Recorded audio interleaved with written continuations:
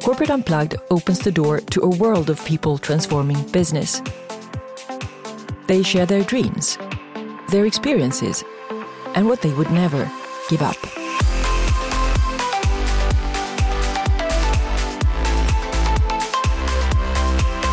So I'm so glad to have Richard Sheridan here with me from Michigan. Welcome to my podcast, Richard. Great to be here, Vesna. Thanks for inviting me in. It's great. It's great that our paths have crossed. Just as a short intro, Rich Sheridan is a successful entrepreneur and CEO and co-founder of Menlo Innovations, a software design and development firm with an unexpected effect on their clients. 20,000 people from all over the world have visited Menlo over the past years to understand what lies behind their magic culture. So no wonder Menlo has received numerous prestigious business excellence and culture awards. He's also an author of 2 best-selling books, Joy Inc. and Chief Joy Officer. So, Rich, I read an article in Forbes based on an interview with you that talks about your company as the workplace of the future. Why? Well, I love this quote from John Naisbitt. He wrote it back in 1982 in his famous book, Megatrends. And it said, the greatest advances that are going to occur in the 21st century are not going to occur because of technology, but because of a greater understanding of what it means to be human. And I think that's what people are seeing in our culture is this just upfront humanity of our team. And I think that a lot of companies have come to realize that the purpose of a corporation isn't simply to enhance shareholder value, that there are more stakeholders involved, and that if we really engage our humans, the people who work for us every day, who choose to go to work for us, who volunteer effectively, even though they're getting paid to do it, we can really turn things around inside of our organizations if we simply learn how to engage the humans better. But I also know when I really read up on your company, I also see that there is a very strong business model and a very strong way of doing things.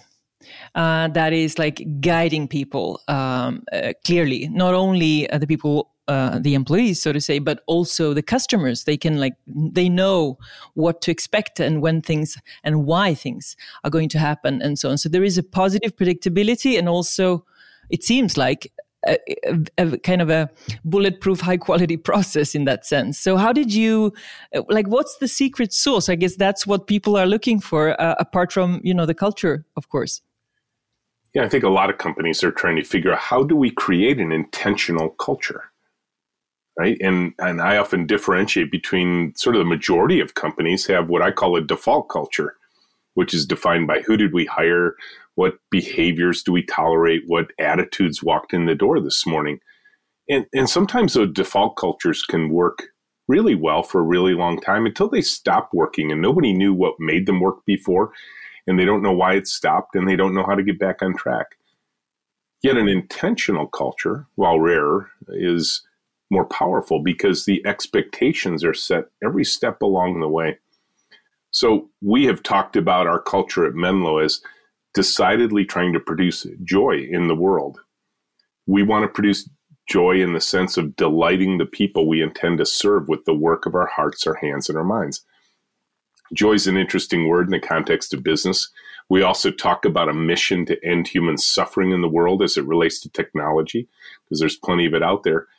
But those have the possibility of simply being posters on a wall, or maybe a once-a-year rah-rah speech from the CEO. The way you get to cultural intention, the way you get to the culture you intended, is to marry your practices with your cultural intentions, so that in fact you can see the why, you can see the desire in everything you do. And I think that's what intrigues people about Menlo is you see it in everything we do, every minute of every day. There's so many things we do that are unusual, that are actually surprising and even shocking in some cases. And people say, well, why do you do that? And I say, because we're trying to produce joy in the world, and this is the way we do it. And I guess nowadays it's easier to talk about joy and caring kind of company leadership style and all of that, right? But when you started with all of this, that was like 2 decades ago, right? How was it then, and was it difficult even to attract employees talking about these things, or? I think it was easier to attract employees talking about this than it was necessarily to convince customers that this crazy notion and the practices that fulfill it are actually valuable. And of course, what they began to see was the dramatic difference in the results we were producing. And then, of course, things started to take off for us, which was delightful.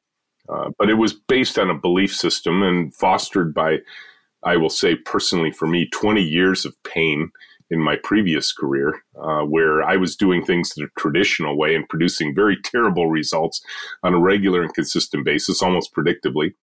And I thought, I don't want to do that anymore.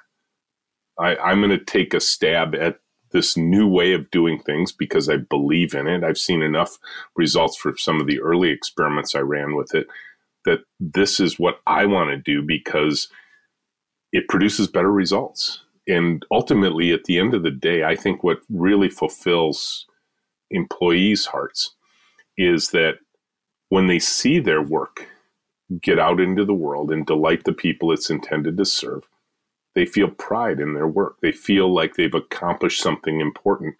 They carry that home with them. Their families can feel it.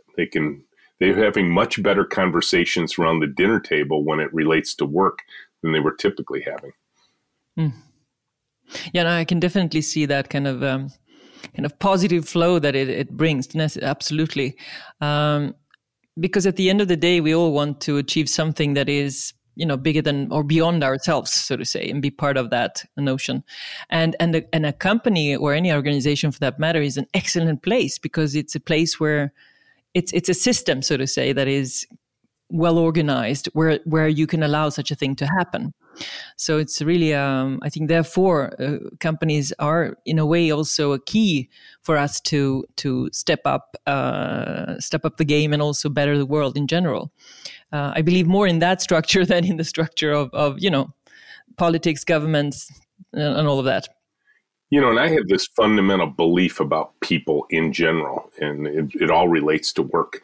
I think number one, we are wired to work hard. We are built to work hard. That's just an element of who we are as human beings, the way our bodies are constructed, the way our minds are wired. We want to work hard. Number two, we want to work collaboratively with others. We are a team-based creature. We are a tribe-based creature. We're wired to work with other people.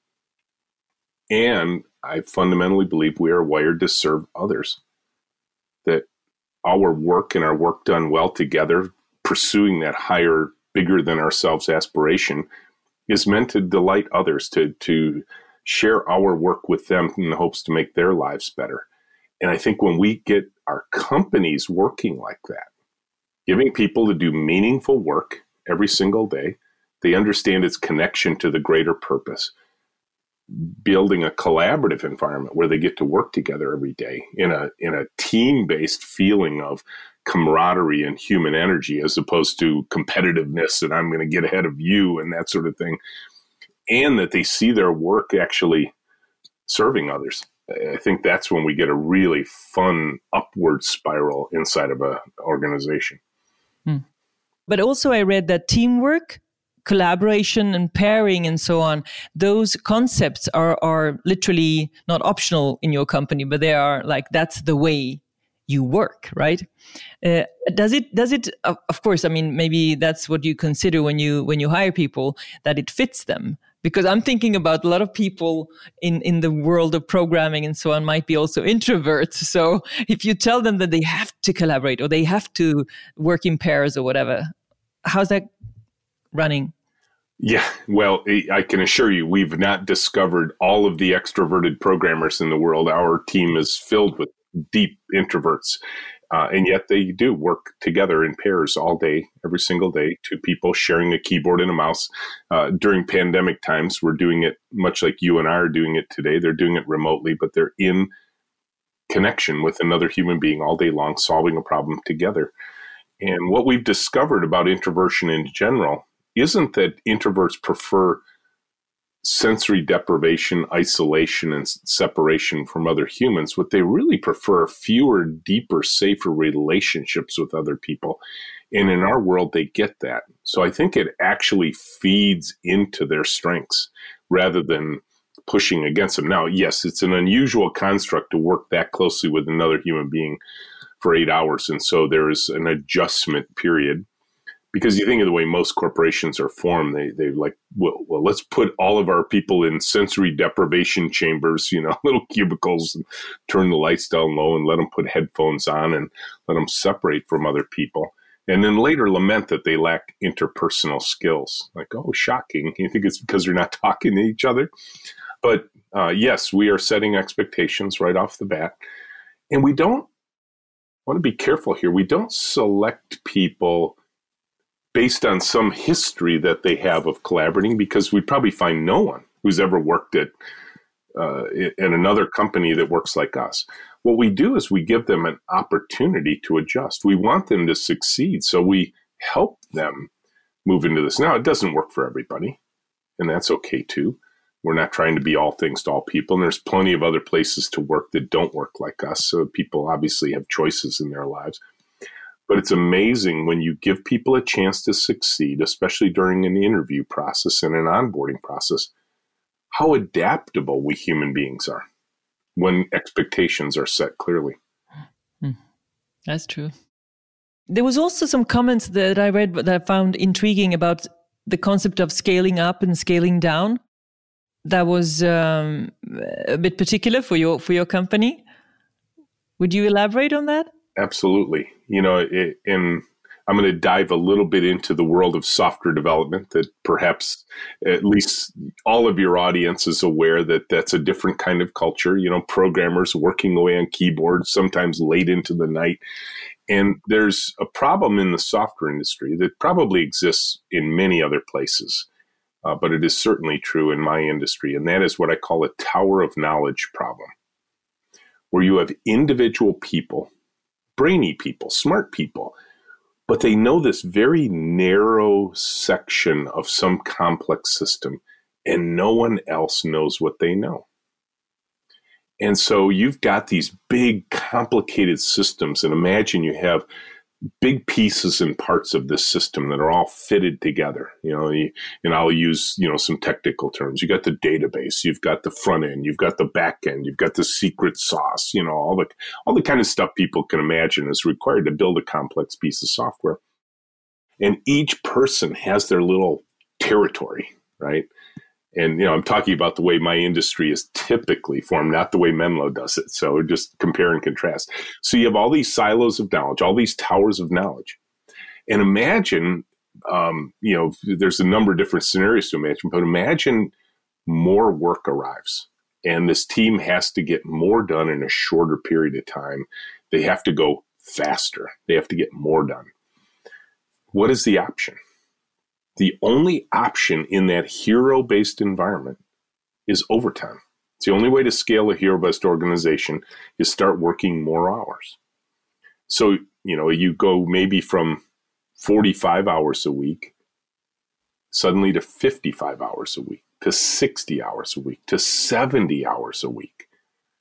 Now, for anybody who's ever worked that number of hours in a work week, it's tiring. When you're doing mental activity like programming, that tired feeling turns into defects, into bugs. You start producing lower quality at that higher pace of work. And now you're doubling down on a problem that's going to create a serious negative effect, a negative spiral. Because now you've got these tired people effectively doing bad work and they know it, but they're being pushed to hit a deadline. And then when it finally delivers, which is probably late past the deadline, there's been an inordinate amount of managerial pressure to get this thing out the door. And then it hits the market and all the customers start complaining. What are they complaining about? They're complaining about all those defects that were put in during that scale up of overtime. All the problems that occurred because tired people were making bad software. And now all those poor, tired people that hoped that they could get a little bit of rest while the product got done and got shipped, now their work doubles again because all the phones are ringing off the hook with problems. And now they're being reminded every day, oh, you know what? You did really crappy work 7 weeks ago, 8 weeks ago, 9 weeks ago. And it sucks, right? And it becomes this downward spiral. And people wonder why programmers get so cranky, right? So in our world, we have a very simple formula. It starts with pairing people together. So no work is done by an individual, 2 people sharing a keyboard and a mouse. We switch those pairs every 5 days. So there's this constant sharing of information. But imagine the trick that can be done when you work like this. If I have 4 people working together for several months on a project, and so with 4 people, you have 3 pairings you can do with these 4, right? It's like a little square dance. And so after about 6 months, let's say this team is, pretty facile in all of the technology. There are no towers of knowledge. And let's say the customer comes to us and says, you got to go faster. We can double the size of the team overnight. We bring 4 new people in. We pair them in with the 4 that are already there so that you have a basis of continuity of knowledge, of continuity of understanding. So no new person is coming in working on something they've never seen before. They've got a guide right there with them. And now you've got 8 people doing the work. So you've literally doubled the size of the team. And now you're going nearly twice as fast. And we've seen this so often, I can confidently say that's what's happening. And so, what I always tell people is if we get behind, if we're pushed to meet a deadline, we don't have to work overtime. We just add more people. And you're like, well, how can you do that? Like, it's pretty trivial. I just described it. Now, the other aspect of scaling that nobody ever thinks about is how do you scale a project down, right? If you have those 4 towers of knowledge, the database person, the middleware, the front end, the back end person, the secret sauce person, or something like that, which person can you give up to scale a team back? You can't give up any of them because nobody knows what that person knows. So these teams kind of get stuck. They have to stay the same size for such a long period of time. And quite frankly, humans get bored doing the same thing every day, day in and day out. They want to go do the fun new stuff. They want to work on new projects. They want to learn new things. So this ability to both scale up when the need is there and to scale down, because our 4 could go to 2, but those 2, because they've been pairing around for the last 6 months, they know the whole system. So 2 people, you can scale the team back down to half of its size, but they still have the broad knowledge of the whole system. Very, very valuable and interesting. And I'm just thinking there's a lot of different roles and departments, so to say, in different companies that could apply this kind of setup, right? Well, and the interesting thing, because people always ask me, well, what other industries could work like this? You see it in pilots. I mean, tell me if you would ever stay on an airplane if you looked up, you kind of leaned out in the aisleway and you looked up front and you said, hey, where's the co-pilot? Well, he's called in sick today. Like, oh, no, we're only going to fly this if there are 2 people up there. So you're like pulling the emergency door off and throwing it aside and climbing out on the wing because you're not going to you're not going to let them take off with you in the plane if there's only 1 pilot up front. Doctors. It is very common to have surgeons and pair surgeons, nurses and pair nurses, anesthesiologists and pair anesthesiologists, because people's lives are at stake. Firefighters, police officers. I mean, there are so parents of teenagers. There are so many places when lives are at stake where we put 2 people, and quite frankly, in software, lives are at stake because software holds the lives of people in its hands. Right? Their financial lives, their medical lives, their, sometimes if the software is driving their car or flying their plane or keeping track of the air traffic control system, there are people's lives being held in the hands of that software. And quality is very important. Yeah, that's true, to be reminded of what it is used for. And you're doing a lot of business-to-business software applications. So Rich, going back to you then, what would you say is your passion, that thing that you're also willing to, sacrifice a lot of things for if needed? Well, when you ask it like that, for me, it's family. That is I remember there was this, this picture somebody drew once that says, let's define your top priorities.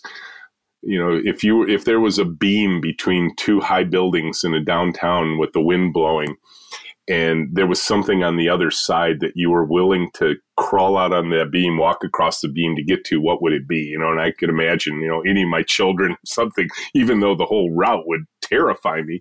But those kind of things are just critically important to me. I think when I think of it in the context of my work life, I go back to a story. One of the things on my business card is chief storyteller. So it'd probably be important to share at least one story here, because I think it'll get to the heart of your question.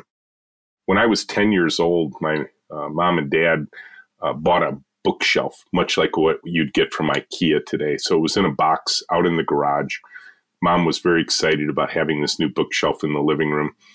And they went out to dinner and a movie one night. I was left on my own. It was fine. I was 10 years old. I was perfectly capable of taking care of myself.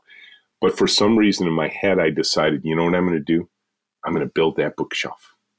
So I went out in the garage and I put it together, and it was about 8 feet wide and about 6 feet tall. And at least that's how I remember it. I was 10, so it's probably smaller than that. And I was so excited to show them, because, this was like the work I had done for them. And then I thought, oh, wait, no, Mom wants it in the house. She wants it in the living room. I built it in the garage. So over the next hour, I inched that thing out of the house, down the sidewalk, or out of the garage, down the sidewalk, into the house, put it right in the living room where Mom and Dad wanted it. Set up Dad's books, Mom's knickknacks, and wired up the stereo. And when they walked in the door, I had my mom's favorite album playing, and she cried. For me, that is the definition of joy, personally. This idea of the work of our hearts, our hands, and our minds serving others.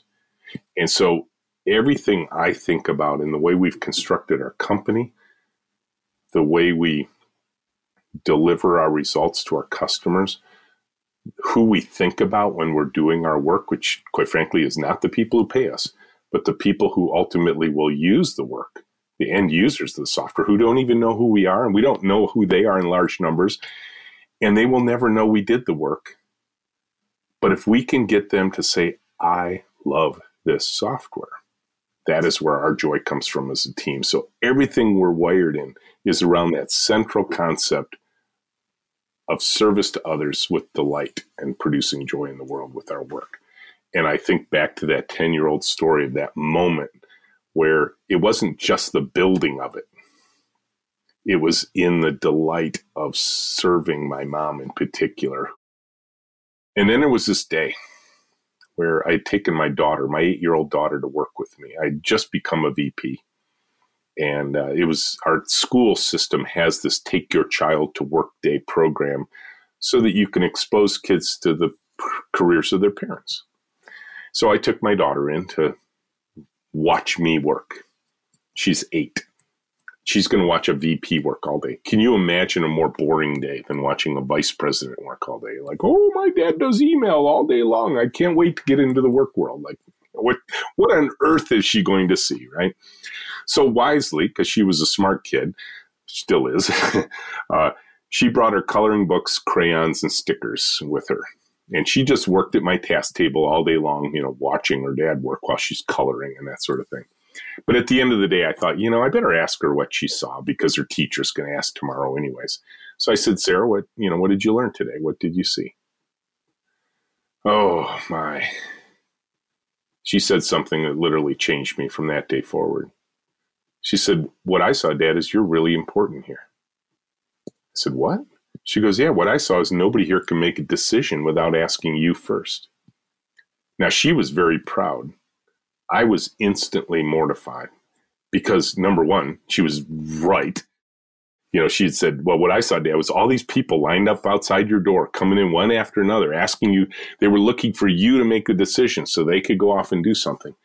And in that moment, she convicted me, because what she said was, Dad, you've created a hero-based organization and you're the number one hero.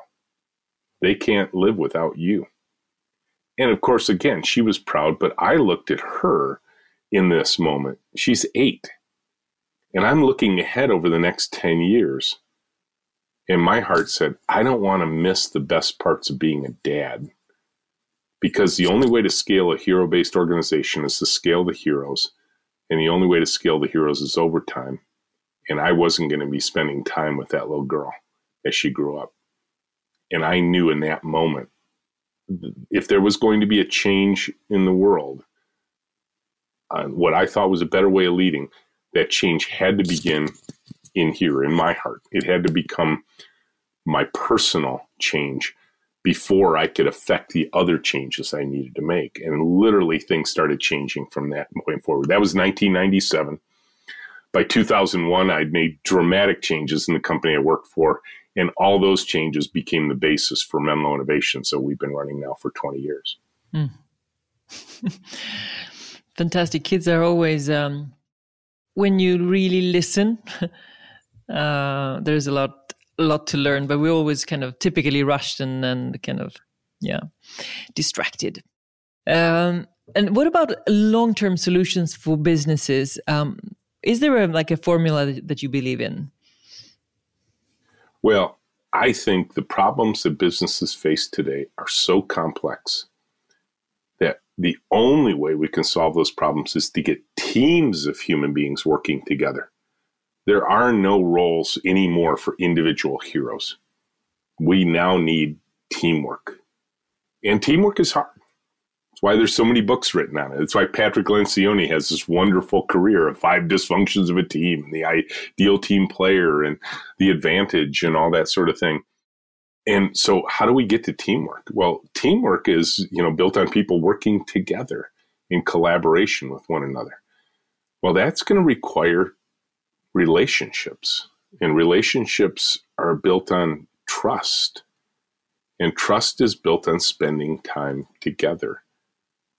And most of our corporate organizations are so focused on individual performance, right? Now imagine this. So you're in a company. This is easy to imagine, because I'm guessing when I say what I'm about to say, everybody in your audience will say, well, wait a minute, he's talking about our company. So in a typical work year, let's say, 52 weeks a year, 5 days of work a week, that's 260 days of work per year. Now, assuming vacations and holidays, it's a few less, but let's just go with 260 for now. 259 of those days, what you hear from people like me, the top leaders, the CEO, the director of a department or a division, teamwork, teamwork, teamwork. You have these fun posters on the wall with people rowing boats and that sort of thing, all these motivational posters and everything, and you just hear teamwork. Teamwork does the job. Teamwork is what we're going to... And then that other day, when the door closes and you are one-on-one with your boss to have your annual performance review, and you go through all of the little sections, what are they talking about? Individual performance goals. And then finally, and you've been waiting for this moment for a year, they give you, I don't know if it works this way in Italy, but in the United States, this is so common. People, they all use it. It's like you either get one of 2 grades at the end of it, either meets expectations or exceeds expectations. And if you get meets expectations, you get 1 raise. If you get exceeds expectations, you get a higher raise. It's usually not that much, but humans are weird. They'll they all want the high rating, right?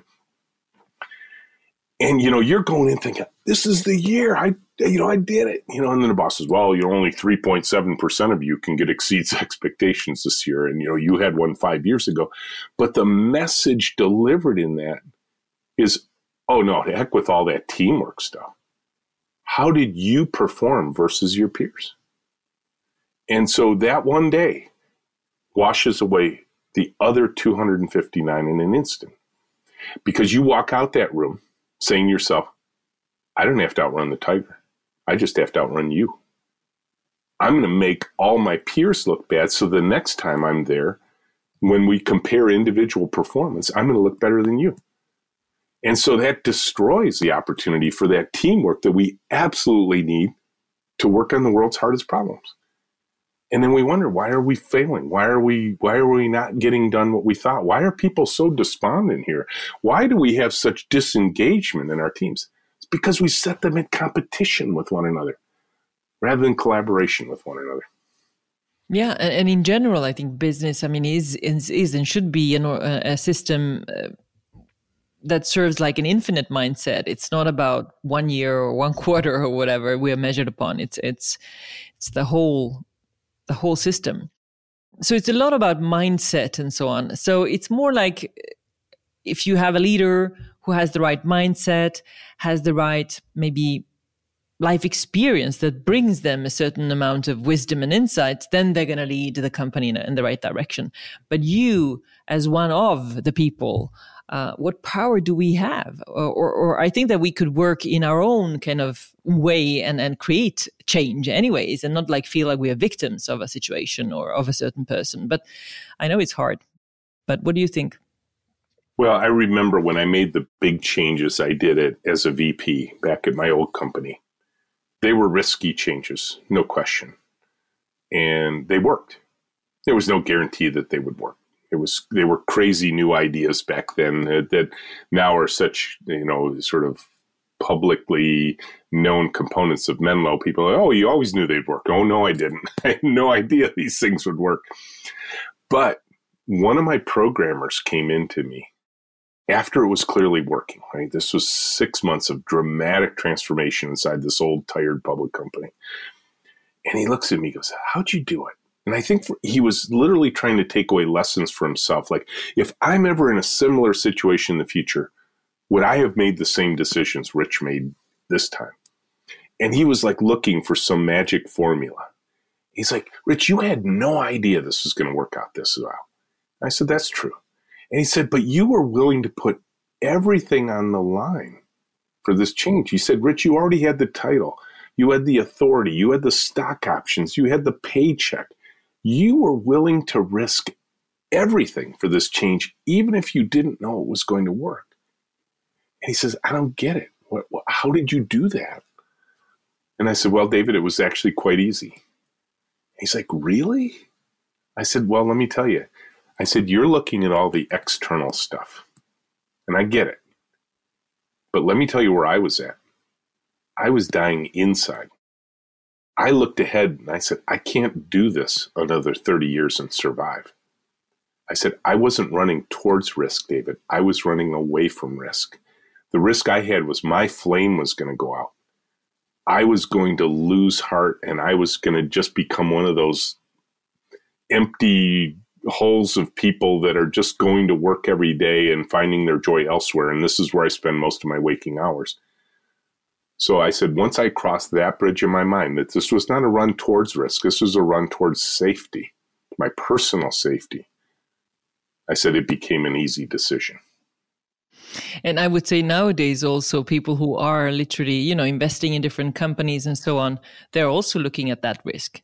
They want people, right, that have that flame or that passion that you were talking about, that motivation. There's only 4 things left for us humans. There's a lot of talk these days about AI and machine learning, and the robots are coming and they're going to replace us humans. But there's 4 things we will never be replaced on: creativity, imagination, innovation, and invention.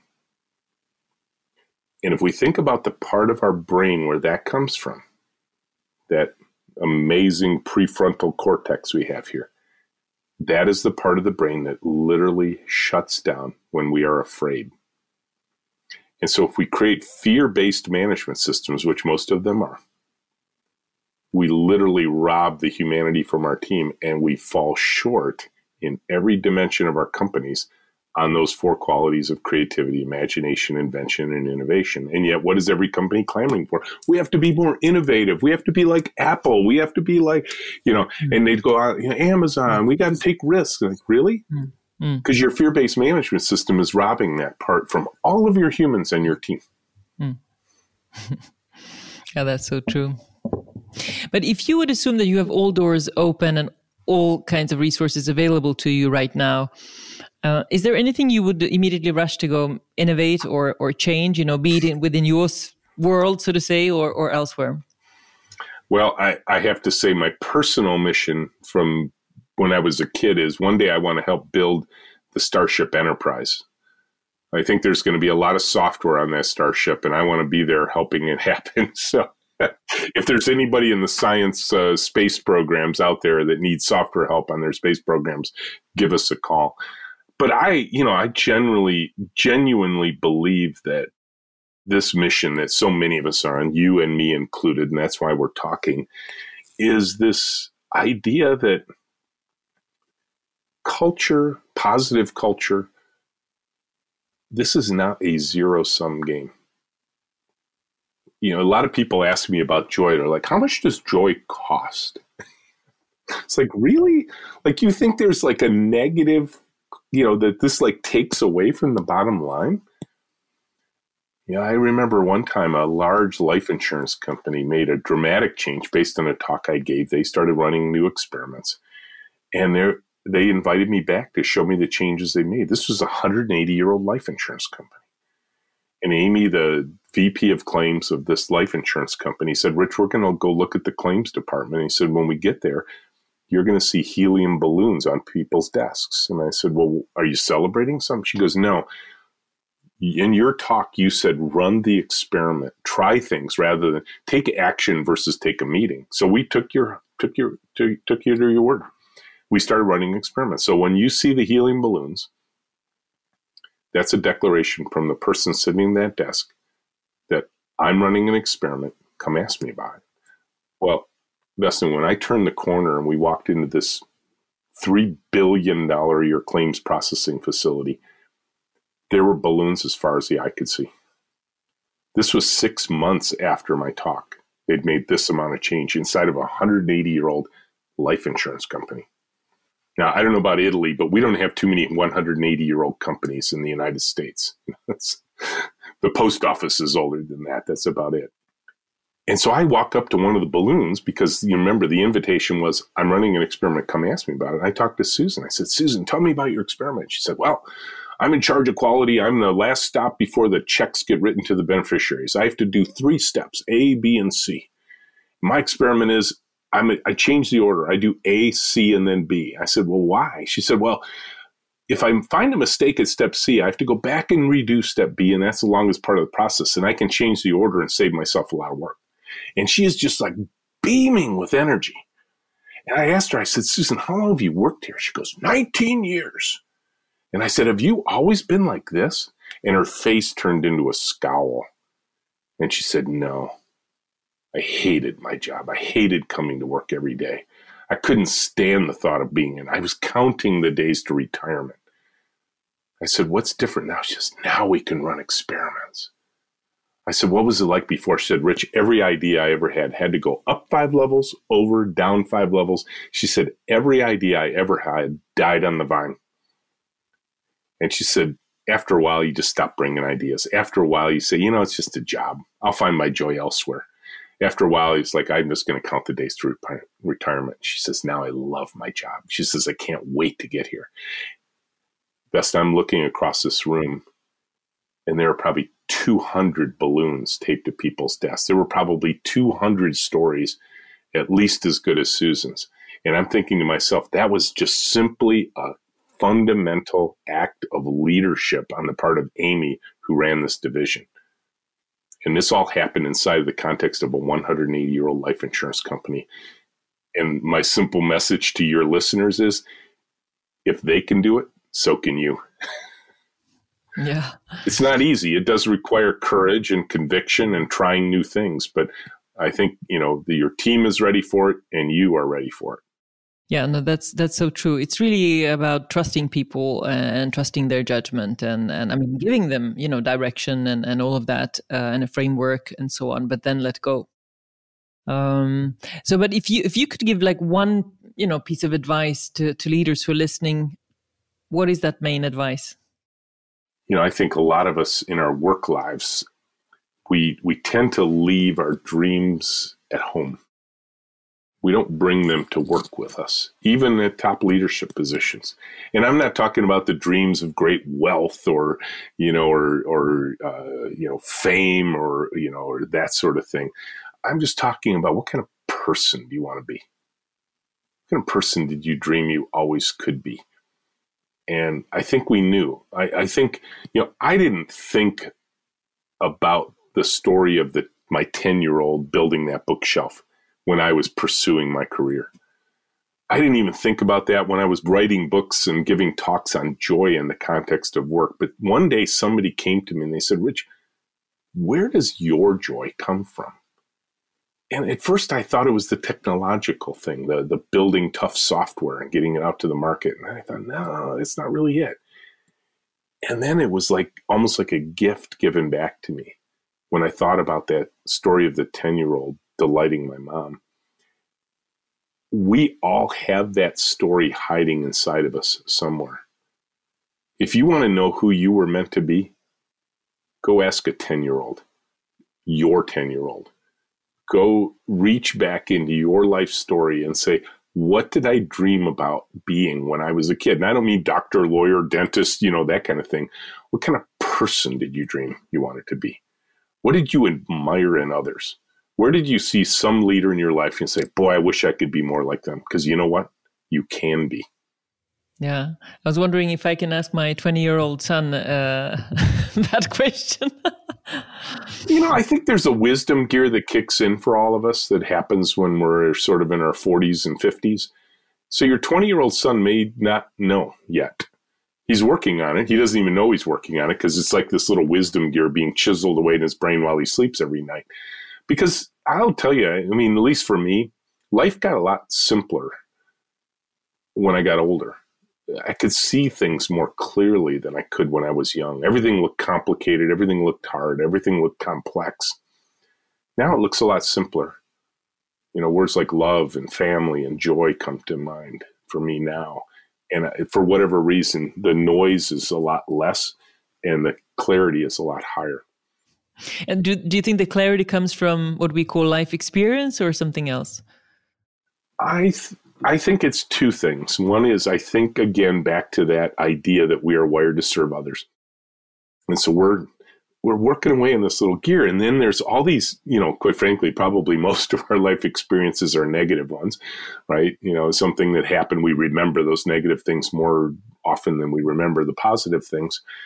But every once in a while, there's this little flash of something where we're like, and maybe you felt it when you you wake up in the morning and just like in that twilight of sleep where you're almost awake, you're not quite asleep, and you have this thought in your head that about some new idea you have and so on, and then it kind of disappears like the morning fog because the cacophony of your day kicks in, the emails, the meetings, the phone calls, and everything else. I would just encourage your listeners to remember those thoughts, write them down, because those are the most important ones. Those are the ones who are reminding you who you wanted to be when you were 10. And you've had those negative experiences and you've had those positive insights or experiences, and your brain is just sorting through them. And I think the sorting mechanism is really important. I think typically the sorting mechanism is actually fueled by many of the negative experiences. I know it was for me.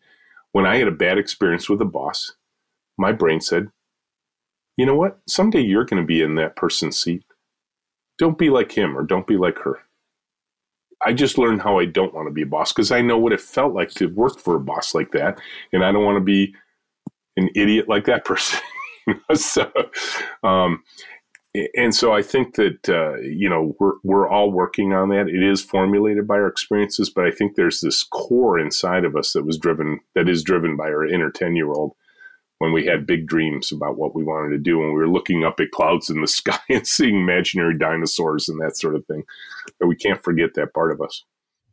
I just happened to, I don't know how it came about, but just like before our talk now, I got a message from a friend with a quote, and it says, everything you are is waiting for you on the other side of self-belief.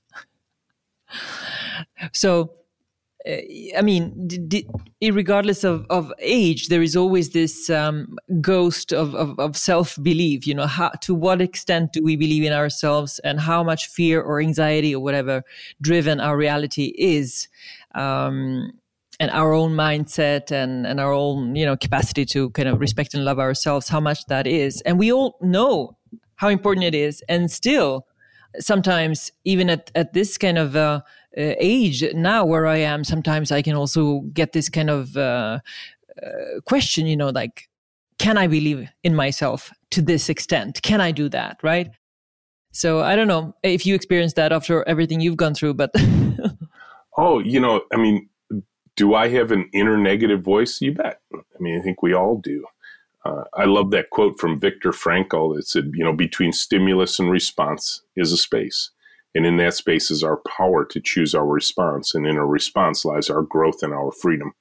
And I think that's exactly what you're talking about. If we see an opportunity, the question is, do we pursue it?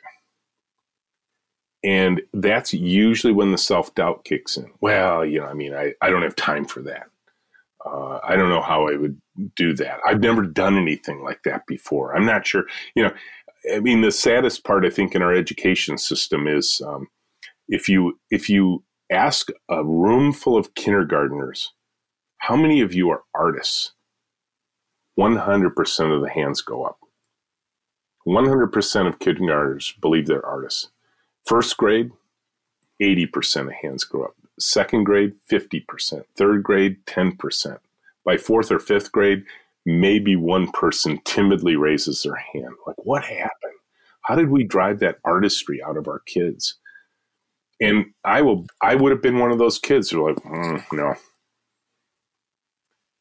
And it dawned on me after I wrote 2 books that people seem to enjoy and books that I'm proud of, books that I read myself, and I'm still moved by some of the words that I came up with, and, you know, as an author.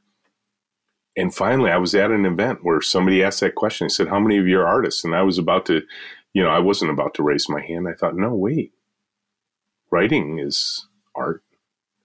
And I just said, yep, I'm an artist. And that was a neat feeling. And I had to overcome a whole bunch of obstacles. I always wanted to write a book. That was a dream of mine. How many of us die with those dreams unfulfilled? I've gotten to do it twice now. And I will tell you, it wasn't easy. It was a lot of things along the way that I could have said, oh, I don't have time for that. Or I'm not sure how to do it. I'll probably make a lot of mistakes along the way, which I did. And I had people around me that helped me in that process. I think optimism is a fundamental choice of leadership. And it's hard. Optimism is way harder than pessimism. Right? Because if you say, oh, no, it'll never work out. We're doomed. We're going to go out of business. The stock market is going to crash and all the things, you know, the virus is going to kill us all or something like that. Hey, those are easy predictions, right? Nobody's going to hold you accountable. But if you say, you know what, we're going to get through this. We're going to be okay. We're going to come out stronger on the other side. People are like, you know, I'll prove to him that's not true. You know, no, that choice, that optimistic choice is not easy. But it is an act of leadership. I heard this quote about leadership the other day. I just loved it. It said, leadership, the evidence of leadership is some group, company, team, department, they got to a place where they got to was because of your influence in their lives. That they got to a different place because of your leadership than they would have gotten to on their own. That's a really neat definition of leadership. And I think optimism plays a big role.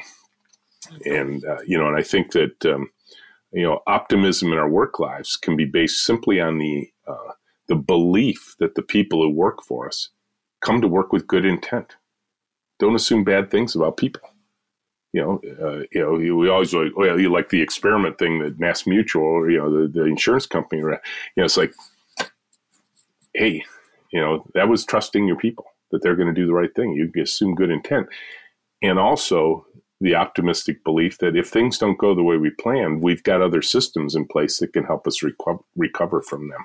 So it isn't like everything has to come true the way you predicted, but you've already built systems in place that if things go awry, I could tell you, we were planning on 2020 being our best year ever. Whew, were we wrong? It's like our revenues dropped 60% during this time. And it's like, what do you do then? Well, you gather the team together, you figure it out together, and now we're thriving again. Yeah, this definitely been a special year for every single person. If anything, this virus is very democratic. It's all over the places. Yeah, no, it's been a long time since the planet has experienced a common enemy, sort of like worldwide, right? Very seldom do we have shared experiences these days like the one we just had over the last year. Do you think this is going to be, to use big words, unify humanity in some way? It's definitely had everybody, reflect on their life and purpose and all of these things, obviously, unless you run away from it. But people have been forced to be also innovative and creative, and maybe even come up with lifestyles or life work that is even better than before. So there's all kinds of things on the scale. But what have you personally taken away so far from this experience? Yeah, and I want to be careful too to not make it sound like sunshine and rainbows here with what we've all gone through, because some people have experienced tremendous loss, either personal life loss, of a loved one, or their business was destroyed, and they're now in a very difficult economic position. And I can certainly feel for everyone, and I hope, and we're seeing a little bit of evidence of this, that our governmental systems are exercising some compassion for how many people were affected so negatively by what's happened. Because, this is a time we all need each other. We need to support the people who have gone through the tough times. For me personally, this has been absolutely transformational. I'm a guy that has spent 20 years talking about a particular way of working, principles and practices so married together, and suddenly everything pulled apart in working in a way we've never worked before that I didn't even believe in. And I wondered whether Menlo could survive. And I probably spent the first 8 weeks of the pandemic, probably like a lot of people, saying, how soon can we get back to the way things were? I mean, it's only going to be a few weeks, right? And then it finally dawned on me, it's going to be a long time. And I had to change yet again. I had to become a different kind of thinker. I had to think about things differently. I had to become an entrepreneur again. And I'm an old guy now, and I wasn't sure I was ready for that. And then I got excited again. And what's interesting now is I think about, call it post-pandemic Menlo. Remember, I said I was an optimist. We're going to be different again. I'm not assuming at all that I know what Menlo is going to look like post-pandemic, or that we're going to try and return to as much ways as the way we used to do things. It's been too long. We've learned too much. My belief systems have fundamentally changed about a lot of things that I didn't think would work, and I found out they did. And so I'm excited about what comes next, and I have no idea what it is. And I think that probably a lot of us are in the same position right now. And, and a lot of us, we don't like uncertainty. Humans aren't good at that. Stock markets don't like uncertainty. Politics doesn't like uncertainty. We are living in probably some of the most uncertain times that I will ever see in my lifetime. And it's an exciting opportunity to try new ways of working, new ways of thinking. And I'm enthused again. I'm excited again. I'm energized again. And it's a neat place to be when you're 63 years old. So what do you think now that is the absolutely most important thing that companies should focus on? Yeah, that's a big question. Recognizing the tough times we've been through, I think my co-founder has this great expression, and I love it at times like this. Right now, we're all going through a really tough time, personally and professionally. Menlo's had a tough year, and we're coming out of it. I think it's important that we look at that journey that we've all been through collectively for over the last year as a mountain climb. We've been climbing up a really tough mountain. We don't actually know how much farther we have, because mountain climbing is an interesting thing, right? Sometimes you get up to what you believe is the peak and you find out, oh no, now I can see that the next higher peak is suddenly in view, right? And in that hard work, I think it's really important for all of us, but particularly us as leaders, to do what you should do when you're climbing a mountain. Stop. Turn around. Look back down. Take a breath. Enjoy the view. And revel in how far you've come and how much work you expended to get there. Now, then we have to turn around and get climbing again for sure. But I think it's important for us to recognize, where have we come from? How did we get here? What did we learn? And what are the benefits that came out of this terrible time? And because they're there. We will recognize them. We will see that we've engaged our humans better perhaps than we ever have. I think there's a casualness to work. If either one of us had cats at home, they probably would have joined us in this conversation, right? Cats love to get between their owners and a camera. If we have kids at home, they might, in the old days, the kids would interfere with these kind of calls, and now we embrace that. And I think this idea that, we should be looking at the entire human, not just the work human, is a really important part of what we've learned in the last year. So my final question to you is, if possible, even bigger. What do you think the world needs most at this time? I think it feels like there's so many things that are separating us now. That we're just at odds with one another and we're afraid. And I think at the end of the day, we need to recognize that all of us have the same hopes and dreams as each other. We want to, if we have a family, we want to protect them, we want to raise them, we want to love them. If we're in a community, we want to be proud of it. We want to be able to do good work. We want to be able to, take care of ourselves. We want to feel like there are opportunities for us. And I think if we could get to the place where we could recognize the things that bring us together rather than the differences that divide us, we probably have a grand opportunity to really change the world in a very positive way. We're more connected now than we've ever been. I think probably all of us recognize now that the one thing that probably died during the pandemic are voice calls. We now almost always do video calls. In the past, you and I might have done this, and I would have never seen you. I would have never seen the where you live, and and your beautiful smile, and how your face lights up when you hear something or say something. I mean, those are really important qualities, and I think we have this opportunity to get to know other people well. I can remember my dad worked for General Motors, and it was a good job, but it wasn't a really well-paying job. So we had a good life, but it wasn't like we could do a lot of things. But because of his position, there were a lot of people coming from around the world that he would meet from all different parts of the world where General Motors was doing business. And he would bring them home for dinner.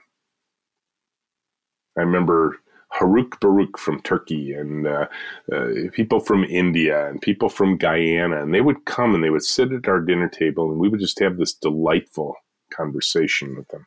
And I was a kid, and I don't think I thought too much about it at the time. It just seemed normal to me that we'd have all these international visitors to our house. And of course, you find out that people were more the same than we are different. And I think that's an important recognition. My dad later told me, he said, Rich, he says, we couldn't afford to go to all those places. I couldn't have afforded to get the family on airplanes. So he says, I brought the world to us. And I think that's an opportunity we have right now. Ultimately, all of us should be walking around thinking to ourselves, how do I leave this world a better place than I found it? Yeah, totally. I agree. So thank you so much, Richard. Thanks for your time and for sharing everything.